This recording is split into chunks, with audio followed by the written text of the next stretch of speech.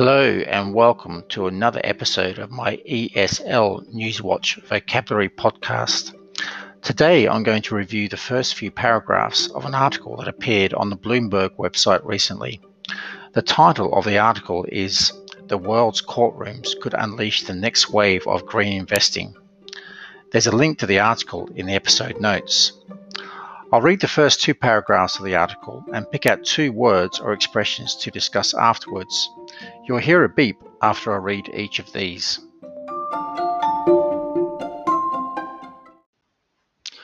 Okay, I'll start.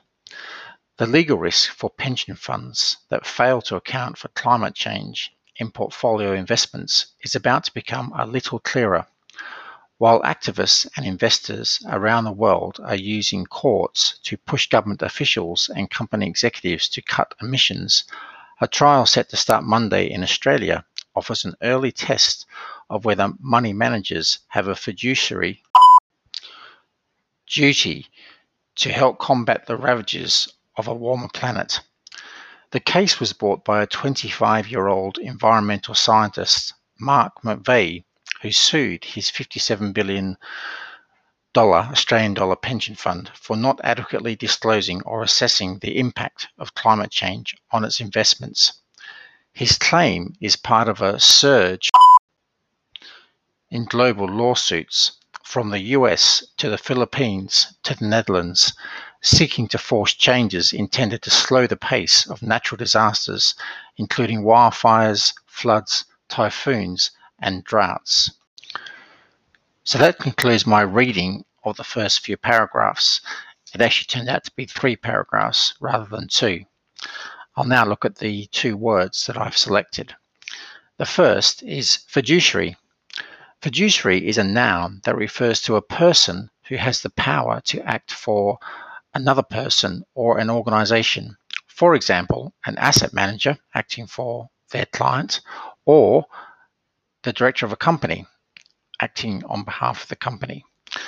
Fiduciaries are legally required to act in the best interests of the person they are acting on behalf of.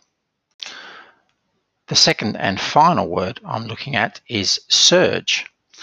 A surge refers to an upward or forward movement in something. Here, the something is the number of lawsuits globally.